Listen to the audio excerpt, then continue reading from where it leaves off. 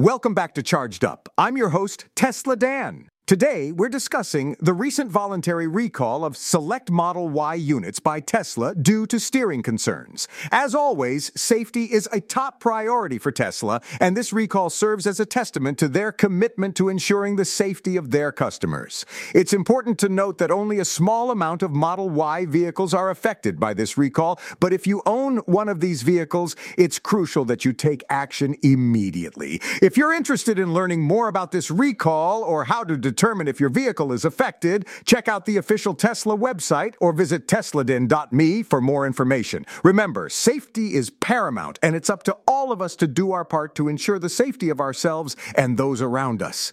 This podcast was co-produced by Daniel Aronoff and Mogul Media AI.